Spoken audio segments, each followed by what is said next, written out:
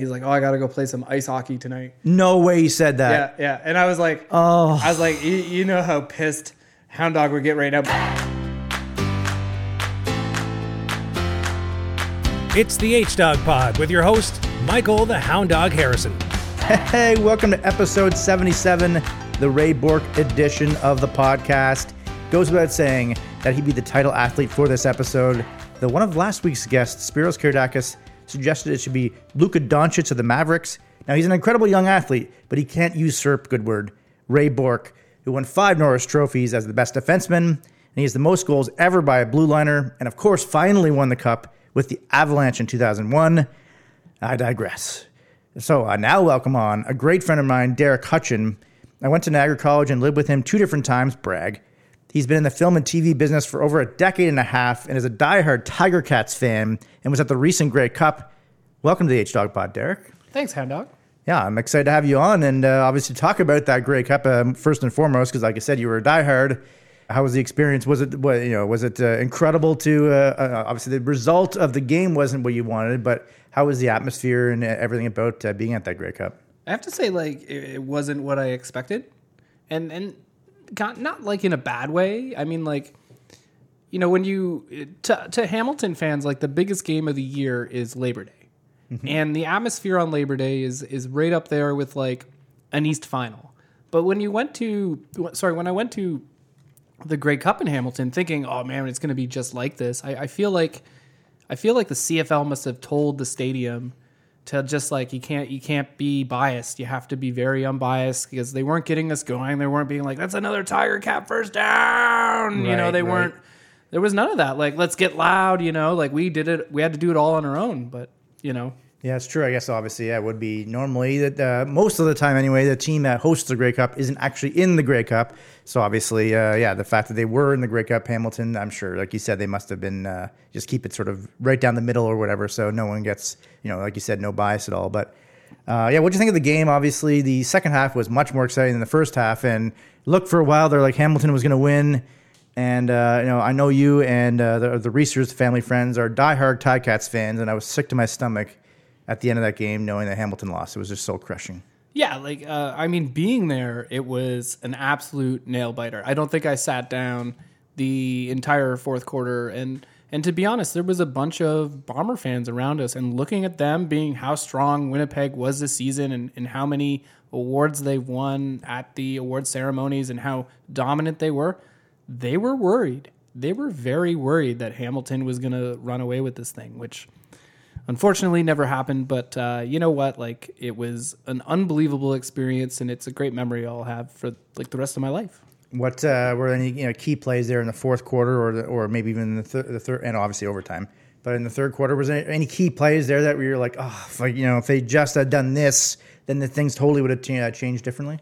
I think a lot of people are talking about when Poppy White took the safety in the end zone on the kickoff, but like, I don't know. I'm kind of on the fence about it, and I'm in the stands for a reason. I'm not on the field. I don't know what I'm talking about, like most fans, And if he didn't concede the safety on the kickoff, and then the ball be put on the 35-yard line, who's to say he was going to get that far, And that might change your entire playbook. Like when we were fortunate enough to march the ball all the way down the field and have a shot at the end zone when we're against like the crazy winds, everybody's gonna have opinions on what the one play that maybe have changed the whole game, but maybe it's not that play, maybe it's the roughing the passer play in the first half, or maybe it's this, or maybe it's that. Like it really, at the end of it, like you can't just really pick one play that defines the whole game. Like sure, there's gonna be turnovers and stuff like that, and that should really define who's gonna win the game. Is the turnover battle, Mm-hmm. Well, of course, the play you're referring to, Hamilton was up. They were down 2 points. The ball kicked into the end zone. He could have taken it out of the end zone. Instead, he kneels it down for a 1 point. So then they're down 3. They drive all the way down the field, had a chance to win, but they didn't. So on third down, they kicked the field goal to send it to overtime. And so, of course, people are saying if you didn't give up the 1 point there and you would have ran it out of the end zone, you could have kicked the field goal to win the game. So I oftentimes I hate results-based oriented thinking. Like I honestly can't decide whether Did the coaches tell him to take the knee, or because the coaches didn't react like they were pissed off at him? He didn't react like, oh my God, what have I done? It almost feels like that was exactly the instructions they gave him, it seems like.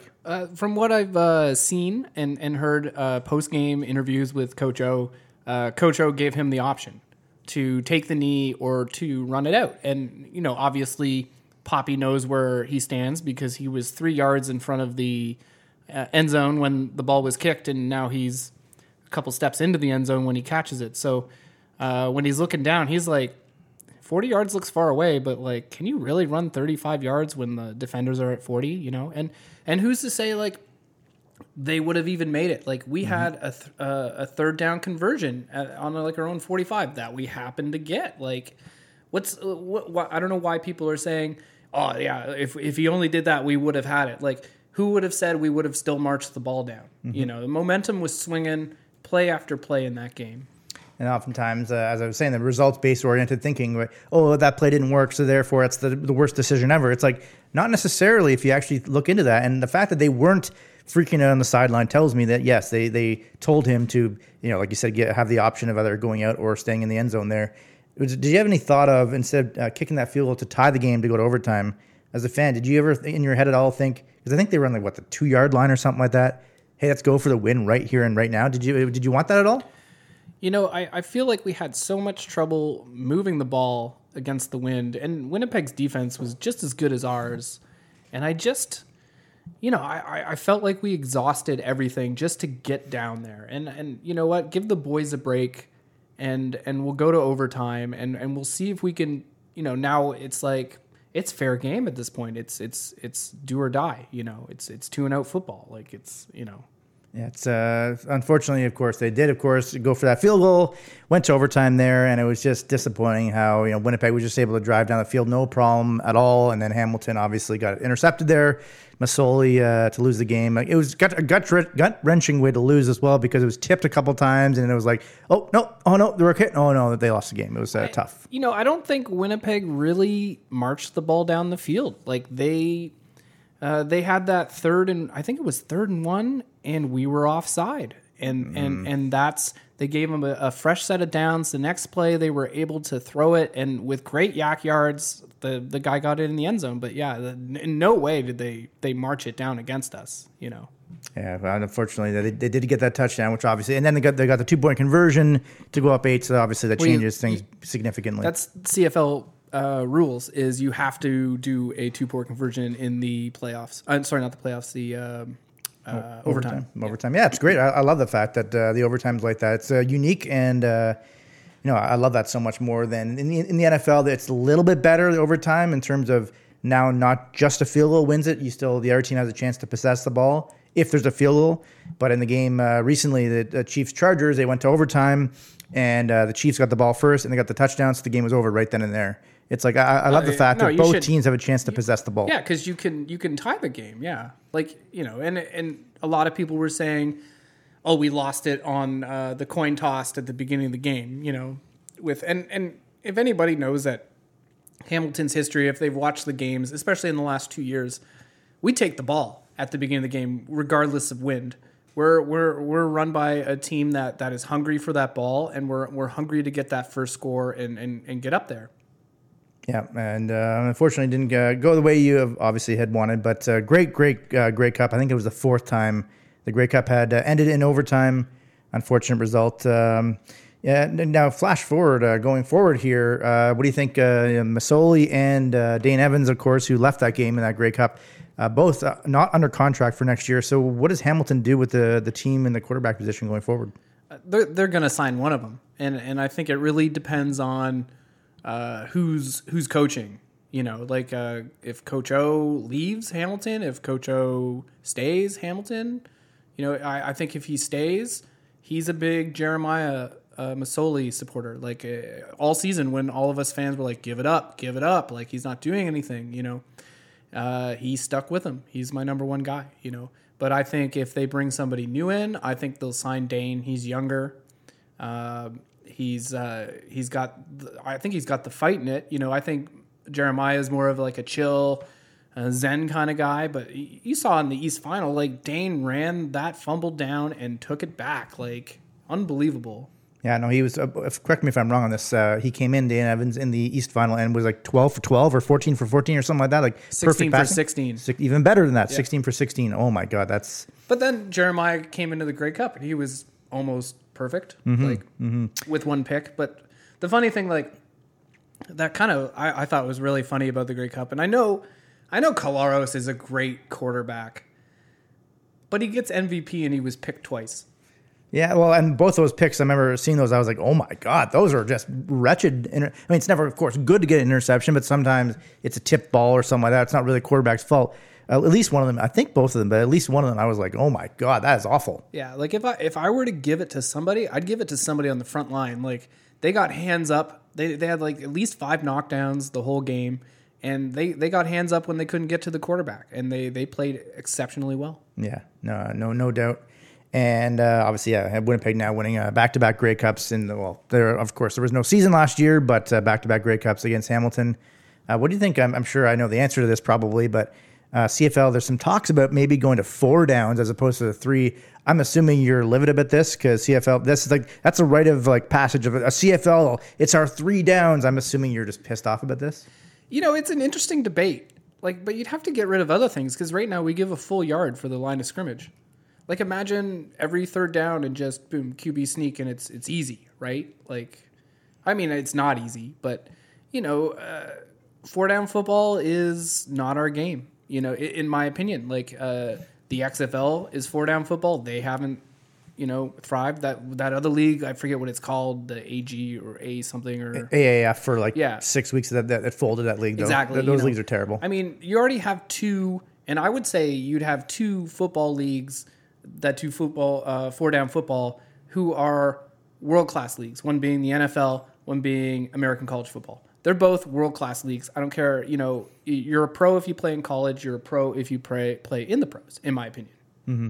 Yeah, it's an interesting one because I've seen a lot of people, obviously, the CFL fans, like that's like more than anything else, I guess the Rouge as well, the 1-point play. Obviously, the 3 downs is what separates the CFL from the NFL and college, as you say. So it's like there have been a lot of people that they do not want this to happen at all. I mean, like, it's not the only thing that separates it. Like, we have the waggle, and the Rouge is good. The only kind of thing I hate about the Rouge is say you're kicking a field goal and you miss it and it goes out.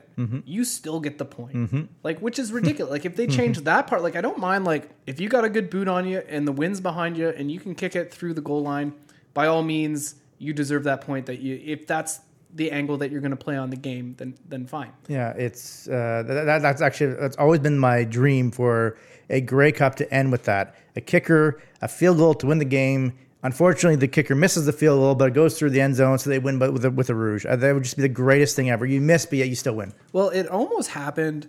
I don't know if you remember, we were downtown at like Hoops at like Young in college when I was still there. And they had the Grey Cup on it. I remember Saskatchewan was in it, and I forget who they were playing against. But end of the game, Montreal, I think. Yeah, Montreal. They kicked the field goal. It misses, but they had too many men on it. Yeah, so the 13th man. So Saskatchewan had too many men, so Montreal could re-kick, and they get it. Yeah, that's always obviously every single year in the top 10s, like top 10 game-ending blunders or those types of things. Illegal substitution, too many men on the field, Saskatchewan. Oh my! That's a 10-yard penalty. We'll repeat, first down. Duval gets a second chance from 33 yards out to win the 97th Grey Cup. Ball down, ball through, and the Montreal Alouettes have come all the way back, and they are the 2009 Grey Cup champions. Heartbreak for Saskatchewan. That one's obviously very, very much at the top because you had just won the Grey Cup, and then to have an extra person, it somewhat reminds me of a couple of weeks ago. The Seahawks were playing a Monday nighter against Washington, and they had this crazy touchdown to get within 2. They missed the 2-point conversion, but Seattle, with like 30 seconds left, gets the onside kick recovery. But it's like, there's a flag on Seattle because they were lined up incorrectly. How in the world do you line up incorrectly, especially with, obviously even more for the Grey Cup because it's the final game, but both games, like, how is that even possible for a team to line up incorrectly? I was livid over that, especially because you made the play, but it was nullified. Then, of course, they tried it again and didn't get it. It's just brutal. And for all those CFL fans out there that look at the league and they go, oh, look at this, just like a bunch of jabronis, a bunch of people. Because like when the thing happened in Saskatchewan and when we were offside in overtime, I was like, you sit there and you go, how can you do? But nerves get to you, and it just goes to show it's not just the CFL, it's the NFL, it's every single professional sports. The pressure gets to you, and you just you forget the basics. Yeah, it's I can't remember the exact quote, but basically, Craig Button, former NHL GM and just the greatest guy ever, he said this about like players. Essentially, if you want to get a player on your team or not, the dumb I can't remember. I'm going to butcher the quote big time, but essentially the point of the quote was the dumb player will always screw you up at the most inopportune time. Like he can be a talented player, but if he doesn't know the basics and he doesn't do things properly, he will always at the end of the day screw you over at the worst possible time. And when that happened, I was like, how do you go offside there? Like it's just soul crushing. That just kills a team when you think you're getting off the field, you're all good, and then nope, you get a fresh set of downs to their team. It's just disgusting. But it's 1 out of 60 plays a game. That's it. Like it's 1 out of. Obviously, yeah, because it's toward the end of the game. That's memorable. Everyone remembers that. But it's like, yeah, that play, like you said, that happened in the first quarter, could have been just as impactful. But because it wasn't later on in the contest, you dissect these games way more if you lose the big one. I've dissected the Seahawks losing the Super Bowl to the Patriots a number of times, a few different plays that people don't even remember because it happened earlier in that fourth quarter. Of course, obviously everyone, whenever I say I'm a Seahawks fan, they want to talk about the 1 yard line that Seattle lost the last play there. But it's like no one remembers that they smashed the Broncos with in his prime Peyton Manning 43-8 the year before. Peyton Manning had the most touchdown passes of any quarterback ever in that season. Yet Seattle crushed them, but no one ever talks about the fact that the year before they did that. And and the other thing about this world-class defense, Seattle which was incredible. They were up 10 points with 5 minutes to go in that fourth quarter.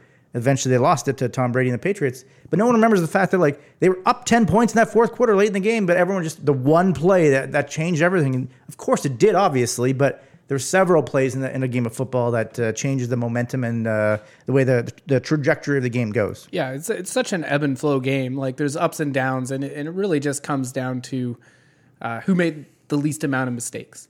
And I think when a lot of people think that Poppy White made the wrong mistake by taking the knee, what if he fumbles? What if he runs it out and he fumbles? Because he's fumbled before. Mm-hmm. The game's over right there. And then you're going to be going, why didn't he take the knee? Yeah, exactly. Well, that's where I mentioned a couple of times. The results-based oriented thinking. The only reason this is terrible because this didn't happen. It's like that may not necessarily have been the bad call. But as we said, it seemed like that was the right call because they weren't upset about it, Hamilton at all there. So, well, the fans were. But myself leaving, and to be honest, I was a little bit disappointed with the Hamilton fans because they just left. I sat there and I was like, I came to watch the Grey Cup be presented. They Winnipeg played a great game. They got real lucky. They executed 1 or 2 plays more than we did. Mm-hmm, mm-hmm. Well, I mentioned off the top, obviously, that you work in film and the TV industry. You've been doing it. We've both been doing, not me for film, but in the TV industry for 15, 16 years, which is an incredible accomplishment. Tell us a little bit what you do exactly and some of the shows you've worked on in the past year. I'm a camera assistant. There's a bit of a slang term for it. I'm a focus puller. Mm-hmm. So my job and main skill is basically to judge how far an actor is away from the camera and adjust the focus on the lens to keep the actor in focus. So if they lean or they walk in the room, I'm constantly looking at how far they are away and turning that into feet and inches and keeping them focused.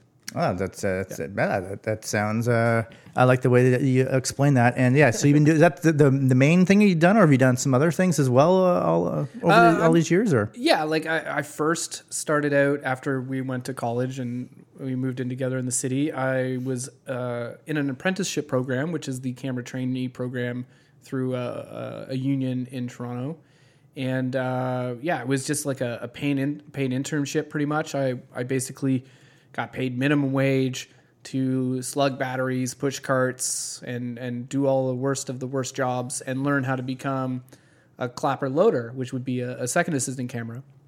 Once I finished the trainee program, you have to take like back in the day for me, it was a loading test because we shot film back then. So I had to like load film and show them I could do that. And I knew things about certain cameras and all that stuff. And once you do that test, then you upgrade to be a second assistant. And it's basically who you know. Like you got to get out there, you got to work. And I was fortunate enough to hook up with a focus puller who had worked a lot, and we worked together for 8.5 years. And then when she retired, I upgraded to pulling focus. And that's great. And was there ever a moment earlier in your career? I definitely have one for myself that I'll mention later, but a point earlier in your career where you maybe didn't do something correctly, or because you're still green and you're like, oh my God, I'm screwed. I have no chance now. They're going to for sure fire me. I'm done. Oh yeah, all the time. Like I remember when I was a camera trainee, I dropped a lens, which is like, oh no, it could be like, lenses could be like 50 grand. Yeah, holy. But, it was like maybe ankle height and touch the ground. But the fact that I went up and said, I dropped this, and they looked at it, made sure the focus ring worked, the iris ring worked, and the optics looked good, and the lens was still good to go. So fortunate, but, own up to your mistakes. Yes. That's the big thing. Like, we're all human beings. We're not saving life. And even, paramedics make mistakes and they kill people. Like, Yeah, that's sometimes in the industry, both of us, like, sometimes people will react like we are paramedics. It's like, okay, it sucks that we screwed that up. It's not a huge deal. It's not the end of the world. We can fix it. Yeah. And actually a couple weeks ago, I felt like an idiot for doing this, but I accidentally, because most of the time, of course, the show I work on with Jay Onrait, Jay Onrait's the host, but he was off this day. And so Glenn Sheeler was the replacement host. And I'm just out of, I guess, muscle memory, I fonted as a name font for the host, Jay Onrait, but it was Glenn Sheeler talking. So it was Sheeler, but it said Jay Onrait underneath his name, underneath his face. And everyone just, online like, oh, Jay Onrait, no, this isn't you or whatever. And of course we made fun of it or whatever, but I felt like an idiot. But it's like, it's not the end of the world. It's not a big deal. But sometimes it's like, oh my God, that's so bad. But it's like, did you have Adam tweeting you on that one? I like 3 or 4, he didn't do it, but 3 or 4 people said like, hey, at SC Jay on Twitter, like you guys blew it or whatever, like, you screwed it. It's the wrong name. And I was like, oh my God. But yeah, I remember, so I was saying there was a moment early in my career that I messed up. It was, I was doing like some tennis highlights, like maybe my 3rd week at TSN or something like that. And it was very, very low level, of course, because I just started there. Low level in the show. It might have been like with 5 minutes to go in the show. And I put together this highlight pack, got all the highlights, and I got the editor to edit all these highlights together. And of course, obviously, when the tennis highlights are going to come up, you don't do anything with it. Obviously, the highlights will run, no big deal, as long as it's been edited already. I actually said it correctly that time. Edited with the editor. Unfortunately, I told the editor to render the highlights again to make sure they're all fresh and done while the highlight pack was running on the air.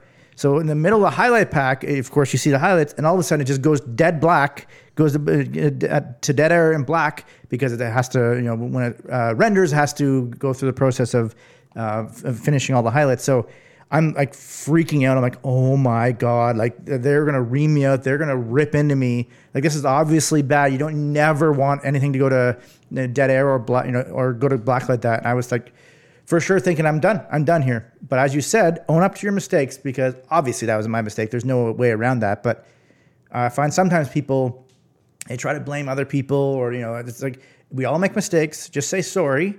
It's an amazing 5-letter word, saying sorry, that some people don't say.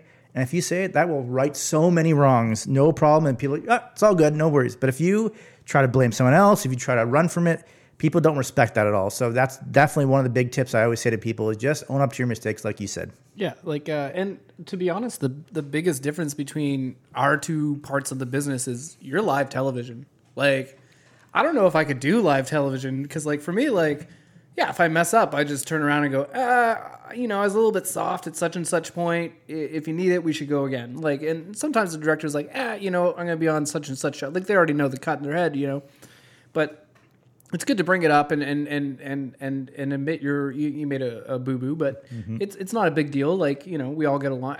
Obviously, in live TV, it's a whole lot different. But for me, like, yeah, we can go again, unless 10-year-old actor is gone past their allotted hours for, being allowed to work. And then How long? I always wondered that. I know it's obviously less for them. How long is the amount of time they're allowed to be on set? I think kids under 18, I think kids are only allowed to be there for 8 hours. And they have to have a bunch of schooling in between too. So they have a tutor. So Really? they'll come and they'll block the scene, the kids, and then they'll go straight to tutoring. After, and then from tutoring, they'll be there for like a half hour. They have to have so much of tutoring time a day, and then they go to hair, makeup, wardrobe, come back to us, they act, and then they go back to tutoring again. I actually, I have wondered that because a show that you watch a little bit of, and I've watched for like 20 years of my life, Coronation Street. Sometimes I'll see scenes with kids, and I could tell that it wasn't a very well acted scene or whatever, or it's like you could just tell, like, so often on the show they'll be like, okay, kids, like, go upstairs and brush your teeth, or like go out the door to go to school, and the kids, no questions asked. Nope. Yep. I'm going straight upstairs to go to sleep. It's like, okay, kids probably wouldn't act that way, but because I know, obviously, in the show or in real life, you can't have kids they don't want to waste time with the kids arguing with their parents. So the kids they're in the scene for like 5 seconds and then boom, they're gone. It's pretty funny. It's also like, it has to do with, they shoot Coronation Street like one episode a day. Like they shoot an episode a day. So you don't have time to have all this additional shoe leather dialogue. You'd have to get right to the nitty gritty of it. Speaking of shows that we're talking about, what are some of the shows that you've worked on in the past that were your favorites? I had a lot of fun when I did a bit of Degrassi, The Next Generation, post Drake. I have to say post Drake. I was just gonna say, was Drake there when you? I figured you wouldn't. But I did do this. I guess it was like a 2-day. I thought it was like a music video. But I did do this like a 2-day thing, and Drake was like the headline of it. I think it was like just before his Views album dropped, and we just like ran around Toronto shooting him, doing stuff, and he was like a class act though. Like at the end of the shoot, he went around, shook everybody's hand, and he thanked them very much. And people he recognized people that had done stuff for him before. Like he's just a class act altogether. Oh, that's really cool because you always wonder, especially someone who's such a superstar like that, how do they treat the rest of the crew or whatever, right? Like you hope, obviously, that's the case. I know you've told me before. I can't remember if I think it's Connor McDavid, or was it Justin Bieber that was it a commercial for? Connor McDavid. Okay, I thought it was McDavid, but it could have been Bieber as well. Maybe both of them. Yeah, like it was like just when he was drafted. I was doing this Adidas commercial up in Newmarket, I guess, or Aurora. There's a school, like a sports school up there. And he drove down by himself with 0 handlers. And he was just like super nervous, like didn't know what to expect. Like he was leaving like this week to go to Edmonton. And we'd ask him when we had moments to, like where you living, are you excited and all that stuff. He had no idea where he was living, but he had a place and he didn't know who he was living with. But it's kind of cool. Like that was like 5 years ago to see him now. Like what was he, the 5th? It took him the 5th most to get assists, was it?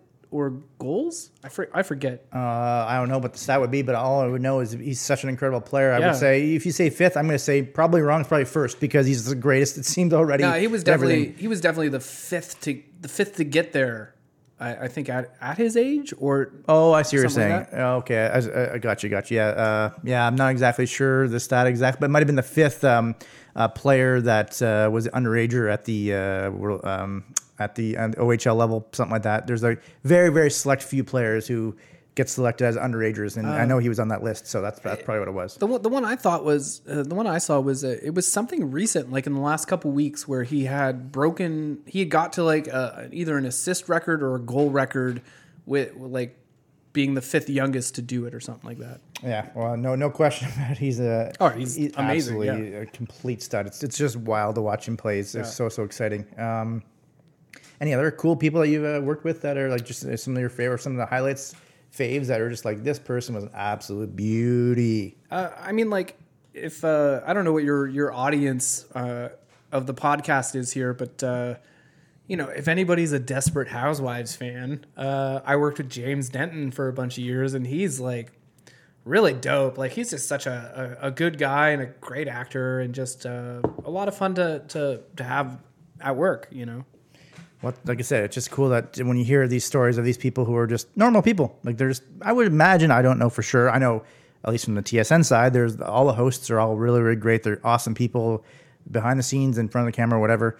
So I would imagine, my guess is a good amount of the actors are probably pretty cool, and there's probably a select few that aren't, and they stick out like a sore thumb because everyone else is pretty cool. I mean, times are changing. The difficult actors and difficult workers are being pushed to the sidelines. It's a whole different world. There used to be a time where, the actor was number one, but now if the actor is having a fit and won't come out of their trailer, they might go, okay, no touches for you.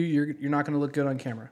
We just don't have the time for you. I saw a story actually recently that I was like, oh no, that's too bad. Jeff Garland, who works on Larry David's best friend on Curb Your Enthusiasm, and his manager, he was on the Goldbergs on ABC, and he was basically essentially taken off the show for conduct detrimental, or he apparently wasn't well loved with some of the things he was saying. I think he said some of his jokes were inappropriate, or people thought they were inappropriate or something like that. And I was like, oh no, obviously I love him on Curb Your Enthusiasm, but not good. But that's comedy. Comedy pushes the boundaries. You can't just sit there and, if you're at a comedy show and you're offended, you shouldn't have gone to the comedy show.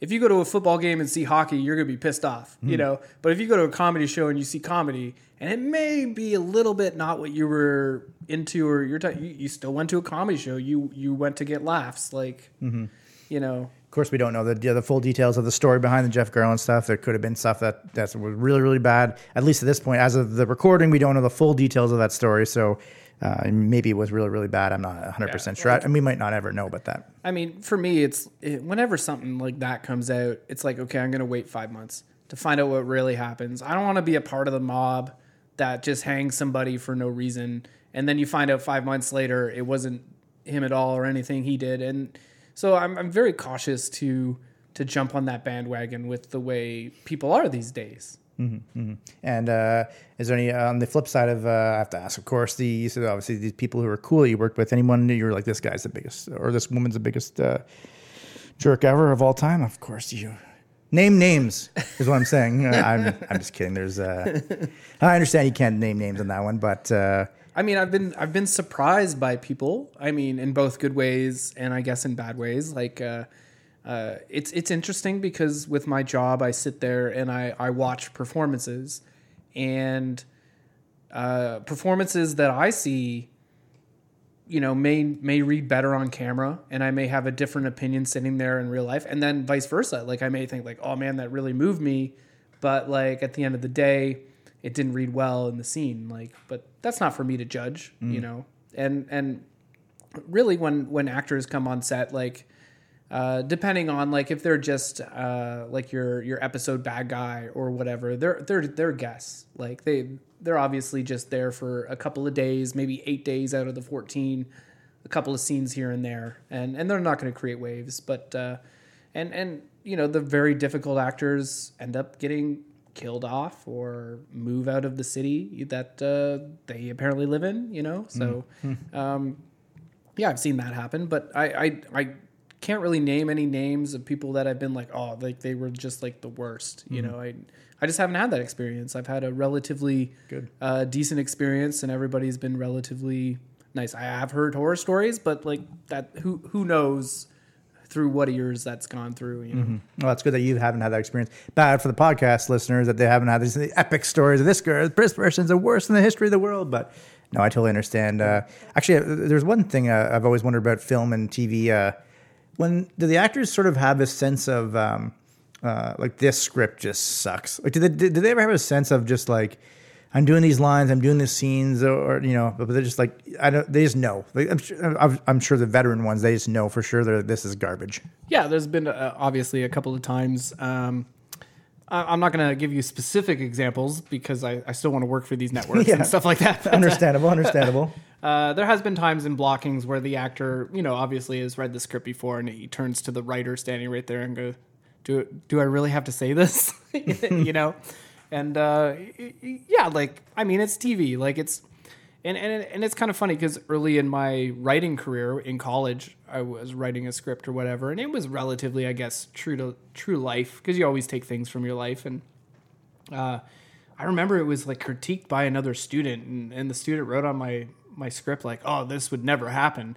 And I'm sitting there being like, but it did happen to me, you know, like, so you just don't really know, you know, like it could really happen in real life. Mm-hmm. Is there any again, I'm assuming it would be more so for a veteran who's been in the industry for a long time, but is there any leeway for actors to basically change up a scene or change up something in the script, or maybe a body movement or something along those lines that they're like, you know what, this wouldn't be my character, I wouldn't normally do this, or this character wouldn't do this? Is there leeway, or is it pretty rigid as far as like you must do exactly what we're saying? That's the funny thing about being a focus puller is you never trust the director, because he'll tell you, oh, this is for sure going to happen. 50% of the time it doesn't happen. You don't trust the operator because they're going to be like, this is for sure going to happen. You don't trust the actor either. You basically just go, okay, between action and cut, you have to get into this mode of complete zen where you're like, okay, the chances of the actor doing the same thing twice is, you know, depending on the actor, of course. Some actors are amazing. They count their steps. They do everything exactly the same. They'll be like, okay, on take 6, Derek, I'm gonna lean in a little bit more. I'm gonna be about here this time, and you know. But then you do stuff with actors who are comedians, right, and really don't act, and then you realize, oh my God, they're not gonna do the exact same thing every time, you know, or maybe they're one of those like brand new actors, Disney kid, you know, doesn't know. And they don't even know what a mark is, and they walk by that, so they're out of their light, they're out of the framing, they're out of the focus. Like, so you just have to react and just, you know, go for it. You know. No, that's very, very fascinating. I do love of course, the behind the scenes elements to the show that, you know, people often don't see. Like I always would say that a lot of times the funniest parts of the Jay Onrait show is the stuff that doesn't make it there. Like that's the stuff behind the scenes, and of course that's oftentimes in the bloopers segment at the end of every week we have that. But yeah, some of the stuff that Jay says or whatever behind the scenes that aren't on the show is just outrageously hilarious. And so yeah, I always am interested in hearing about the behind the scenes stuff. So yeah. I mean, like, to be honest, when the cast all has the giggles and it's 2 a.m. and this is the last scene, the cast may kind of think it's funny because they're delirious and all this stuff, but all of us are going, like, we just want to get out of here and just get the lines, to stand on the mark and bark. Let's go home. Yeah. No, I can totally understand that being like, you know, it's hilarious if you're in the moment of it yourself, but everyone else is just like, yeah. I mean, like, when something like, because filmmaking is all made of happy accidents is what makes a beautiful shot. Like the oh my God, that just like fell into place perfect. But like, when it happens in a scene like that and they all get the giggles and it was just like something no one ever expected to happen, it's kind of like what makes the business kind of fun, you know? Mm-hmm. And you kind of can just break away from like, you don't have to be perfect all the time. We have a timeline and many scenes to shoot today and blah, blah. It's you really get to take that break and be like, oh, we're having fun, you know? And I always find, obviously one of my favorite shows to watch is Curb Your Enthusiasm. And because the show is largely improvised, I always find it funny when you could see Larry David breaking up. Like there was a scene a couple episodes ago with Richard Lewis, and basically Larry's just like, will you just die already? Like, when are you going to die? Like, and he was just like dying laughing as he's saying it. And we're talking about, you know, whether or not you want to do the scene over and over. I'm sure he's just like, you know what? I was laughing during the scene, but whatever. Like, I'm just going to go with it because that's sort of more true to life anyway. Yeah. That maybe someone would say that while they're saying it, right? Yeah. And from what I understand, that show's mostly unscripted. Like, they have like points they got to hit in the storyline, but for the most, and I remember in the early seasons, to me, it was kind of unbearable to watch them just, you know, beat the joke. I call it the aristocrat comedy, where you beat the dead horse and get it a little bit grosser and grosser, your punchline, until you're like, okay, that's enough. But in the later seasons, they've really tightened it up, and they've really just kind of left it to like, yeah, that's my joke. That's the best I thought of in the moment, and that's what came out, you know. It's obviously an outstanding show. I always try to tell people I have one buddy of mine who I love the guy so much. I'll name him Andrew Reichhold. Great guy. He loves Seinfeld. He's watched every episode numerous times. And I've tried to get him to watch Curb Your Enthusiasm. Even the Seinfeld season of Curb Your Enthusiasm, where they had the reunion show, and he just refuses to do it. And I'm just like, I don't understand. You loved Larry David's comedy from Seinfeld. You love all the actors. The actors are in these episodes doing Seinfeld scenes, yet he just refuses to watch it. I'm like, what? Why are you depriving yourself of this? I get it, though, because it's not the same. No, of course know, it's not. But at least give it a try is what I'm saying. I know, but like it's such a different show. Like it's so much more vulgar. It's so much more real. I mean, to be honest, like where we are in our lives. Thank you for your honesty, by the way. We're living Seinfeld. Seinfeld was about mid-30s like people that were just trying to make it, you know. I love how, by the end of Seinfeld, Elaine's character was like the most damaged of all. Like she was like just the most like offside, the most raunchy. It was. I thought about that, like, but I've recently started to go back and watch the beginning seasons, and she's crazy all along. Oh yeah. Like I don't know why. I only ever watch every episode once. Because I always saw like, oh yeah, about halfway when Kramer and Elaine started hanging out more, but like she's like. Kind of like if I were to go on a date with this woman, red flags would be coming up and you're like, I think you're a bit crazy. You know, you're not running dogs across state lines yet, you know, like, but like, I think you're a bit crazy. Yeah, no, she definitely was so funny. Obviously tremendous actor as well in Veep, which is a show that I tried telling people like I watched all of the whole series. I think it was 6 or 7 seasons. The first season and a bit was a little bit slower, and there's a lot of like dialogue and a lot of characters. And I was like, okay, this is a lot. But I just get through it. It's not like it's bad or that early on, but it gets way better. And she's obviously brilliant in that show. And if you're talking about vulgar and offside, because it's on HBO, I believe it's on HBO. My goodness, the stuff that she says on Selena, I can't remember her last name, is in that show. But the fact that the stuff that Elaine, whatever, Julie Louis-Dreyfus says in that show, it's just like, oh my God, that's crazy. But I always wonder, like, as an actress, she's probably like, this is amazing. I could say these words that normally that's not acceptable to ever say. It must be so freeing. It is, but you know, there's a special place in my heart for clean comedy. Mm-hmm. You know, and not that Seinfeld was clean comedy. It's just that if they didn't have the censors that they did back then, they would have gone more, because there was the masturbation episode, and it's probably one of the smartest episodes. Master of Your Domain. Master of Your Domain. Yeah, that one. Yeah. Yeah, that was a brilliant episode. But yeah, but you're right. Like it is nice to have sometimes where it's not like. I don't mind swear words in shows, although Leon on Curb Your Enthusiasm swears all the time. But if it's good for emphasis, where it's like that really hits, that swear word actually really matters, as opposed to just saying it for the sake of saying it, I do like that or whatever. But yeah, sometimes in network comedies, obviously you can't say that. Yeah. And you know, I guess to me, I'm a bit nostalgic growing up in the 90s. You know, you didn't see a lot of that on TV, you know. No, definitely not. Is there any shows that currently you're watching that you're thinking that could be comedy, could be whatever, that you're thinking people need to sort of get into that they may have maybe not seen? Shows? I haven't really watched any new shows. I saw the new Dune movie. Oh, that was dope. But, you know, if you're going to go see the new 007 movie, don't waste your money. Like that was garbage. Really? Who was the lead actor? Who was like the James Bond in that? Oh, Daniel Craig still, yeah. Oh, okay. Yeah. And no good, eh? Oh, it's just awful. Yeah. Damn. Yeah, don't even know. Wow, that's very interesting. Yeah, I've seen one of those movies well back in the day. I basically don't watch movies anymore at all, pretty much TV shows. But the one that I've been telling to people, Adam Scully's parents actually got me into this show, Line of Duty. It's a British cop show where they're trying to get bent coppers from off the streets because they're dodgy, they're not very good. And it's like 6 episodes a season. It's been now 6 seasons, and it's so incredibly well done. The characters are amazing. Like there might be a character that was only on the show for half an episode, and that's it, and then they get killed off. But you love them so much already because they're so good at developing characters.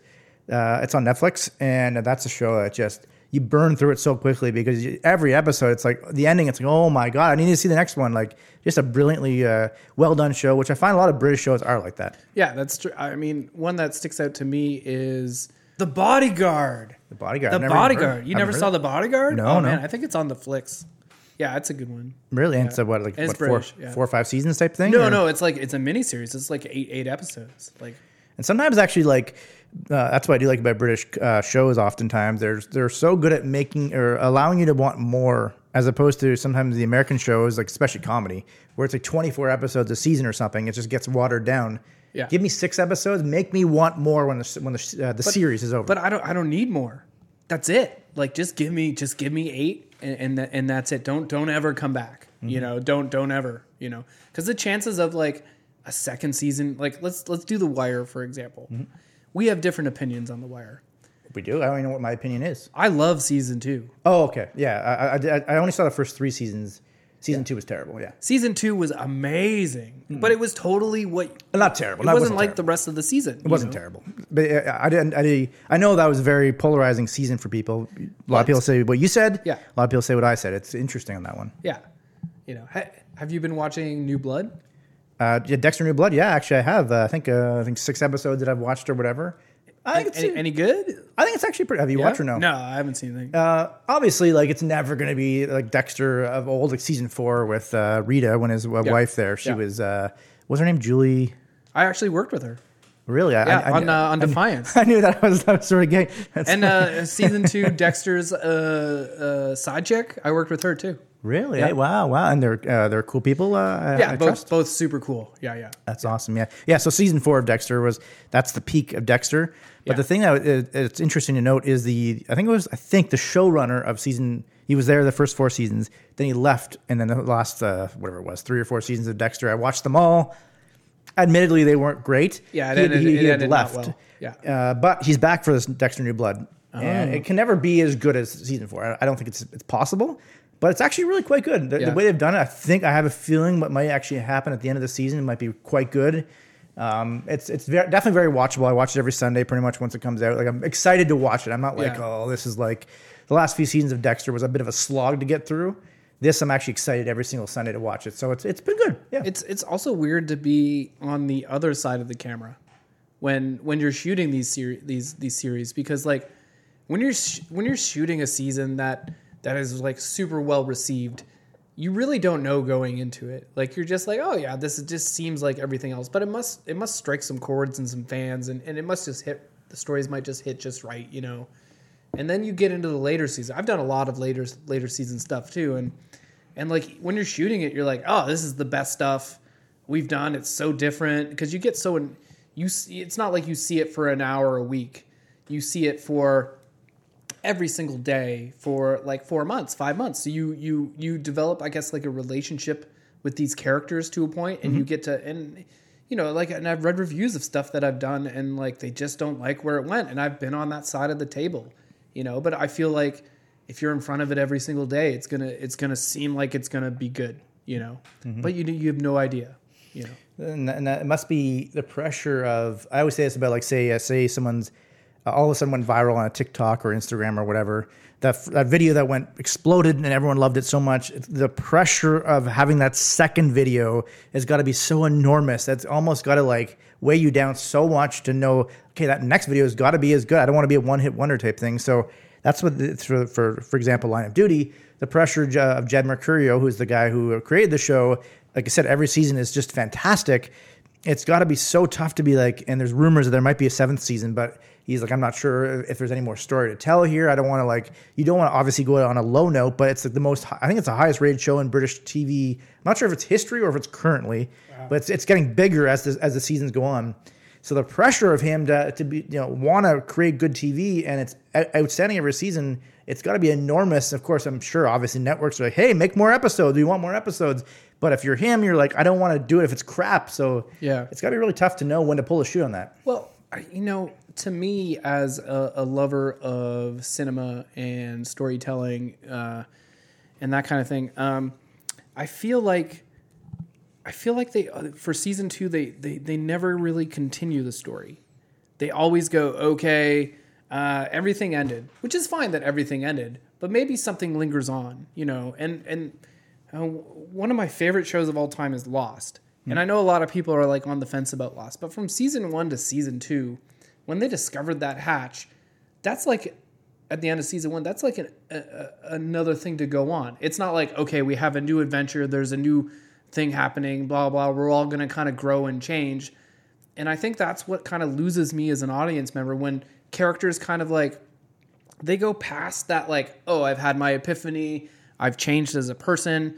You know, I kind of want to see them still struggle through season 2 with what they've just kind of like realized. Yep. You know, and I don't want it to be easy. I don't want it to be a totally different mission, you know, and that's why I love miniseries. I love that it ends. I hate that, like, For example, Stranger Things. Season 1, best 8 episodes of TV I'd ever seen. Really? I've never actually seen it, but I thought about that actually randomly the other day, but that show that I know everyone loved it initially. But season 2 and season 3, garbage. Really? Like if you just kind of like stay on, but you make the characters grow, they change as people. It's like, I would love to see like a 2-season or a 3-season series, like something like, okay, we're gonna do a 3-season thing or a 4-season thing. These are the character arcs over the whole season. Of course, they're going to change because, fans might like a character a bit more. They want to be wrote in a bit more, whatever. I get it. But at the end of the day, I feel like they want to tell additional stories. And to me, like, a series is just a super long movie that has a lot more detail, and I think like you just tell the same story over those 3 seasons and have the characters struggle along the way. Yeah, no, I definitely I agree with that, and I like the fact that it obviously wasn't a dramatic show. A show we used to watch back in the day when we lived together was How I Met Your Mother, and I didn't actually end up seeing the whole series of that. I think I dropped out like season 6 or something. But I hated how there was one episode where all of them just started smoking for one episode. And I was like, that's stupid because it's not true to the characters. All of a sudden, they're all smoking. So it's lazy to me when they either do something like that, TV shows, or once the storyline wraps up with someone, they never address it ever again. It's just silly to me. No, it was dumb. That's comedy. No, I was dumb. It's comedy. You've run out of things to write about, So then end the comedy then, you know what I mean? But you have to do 24. The network goes, you have to do 24 episodes. Yeah. How many clip shows are you going to do? Like, clip shows aren't a thing anymore. No. But, in the 90s, when the Super Bowl was on, they'd rather air a clip show than a brand new episode. So. Right. Yeah. No, I just I know what's like, that's they were talking about how when it's watered down, there's so many episodes you have to do for a show. It's like you end up shoehorning stuff in that doesn't make any sense. That any episode ever, the rest of the whole series, it just doesn't make any sense. But if you only do like the 6 episodes, 8 episodes for a series, perfect or whatever. And Lost used to do that. Like I remember like twice a season, they would have an episode that didn't have to do with anything else in the season. But a season later, that episode mattered.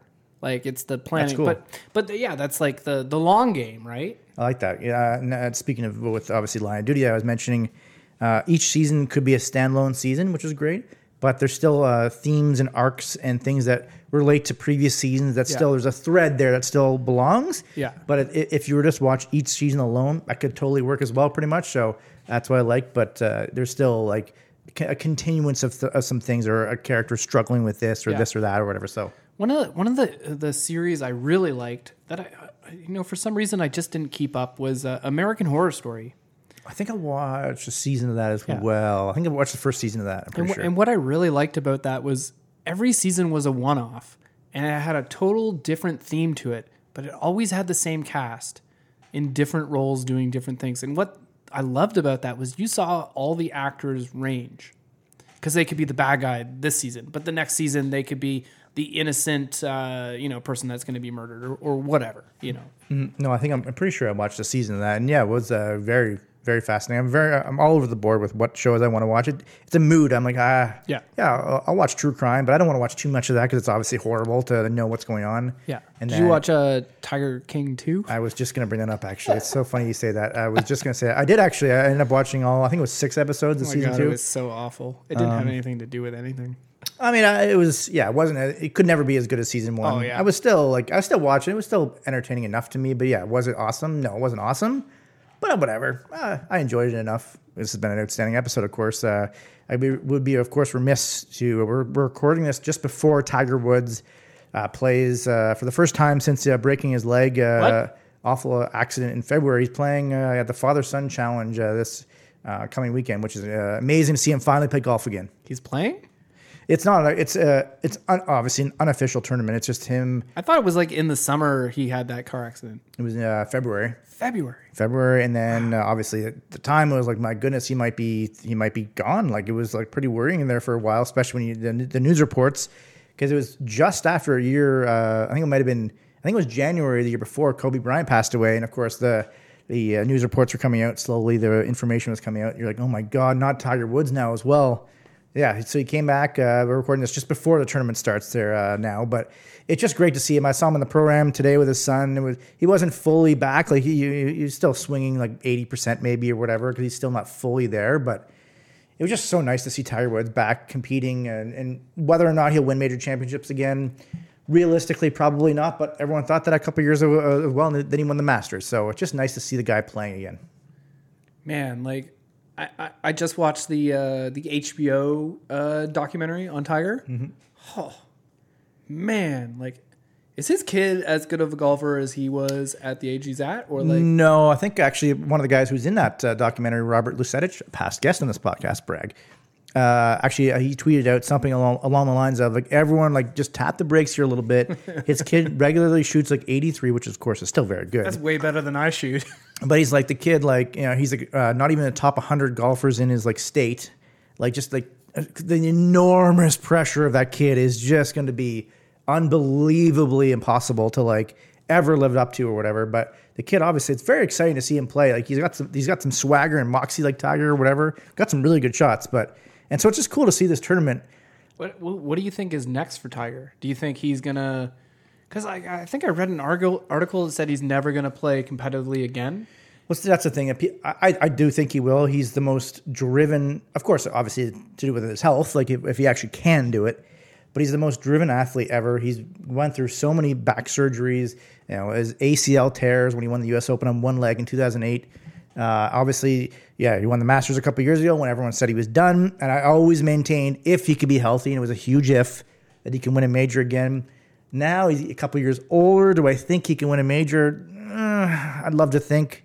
Probably not, but the fact that Phil Mickelson won the PGA Championship as a 50-year-old, the oldest major male men's winner of a major this past season, I think that's the perfect thing for Tiger Woods because he's 5 years younger than Phil.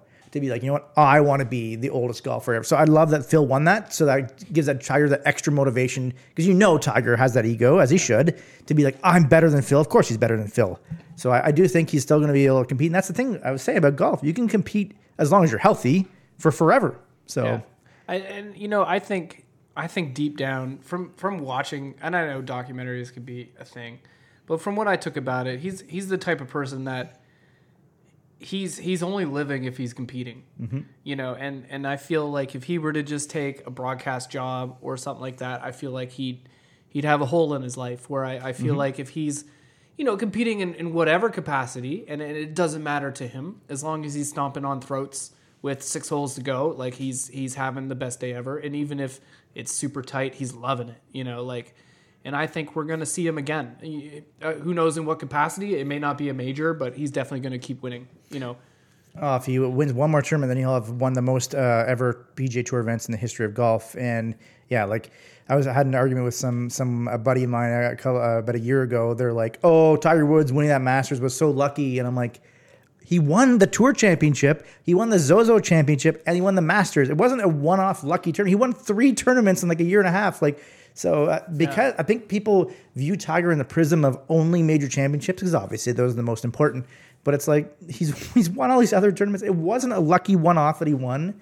And just doubt that guy at your peril is what I'm saying. Definitely not. Like I remember watching that final round, the last 10 holes, and it was a clinic. Like you just saw him just so zoned in, so zenning, and just shot after shot was just, it felt like old Tiger, you know, and it felt great. And he waited for everyone else to wilt around him, and a couple guys went in the water there on 12 at Race Creek, and he was just like, all right, let me capitalize. This is my time, and he did, and it was just beautiful to see him win the Masters. I'm so glad there was patrons there to watch. That would have been so empty if he finally has this major moment again after 11 years of, and then it was like nobody there. It would have just been, it would have fallen so flat. And like he knows that golf course so well. Like it doesn't matter.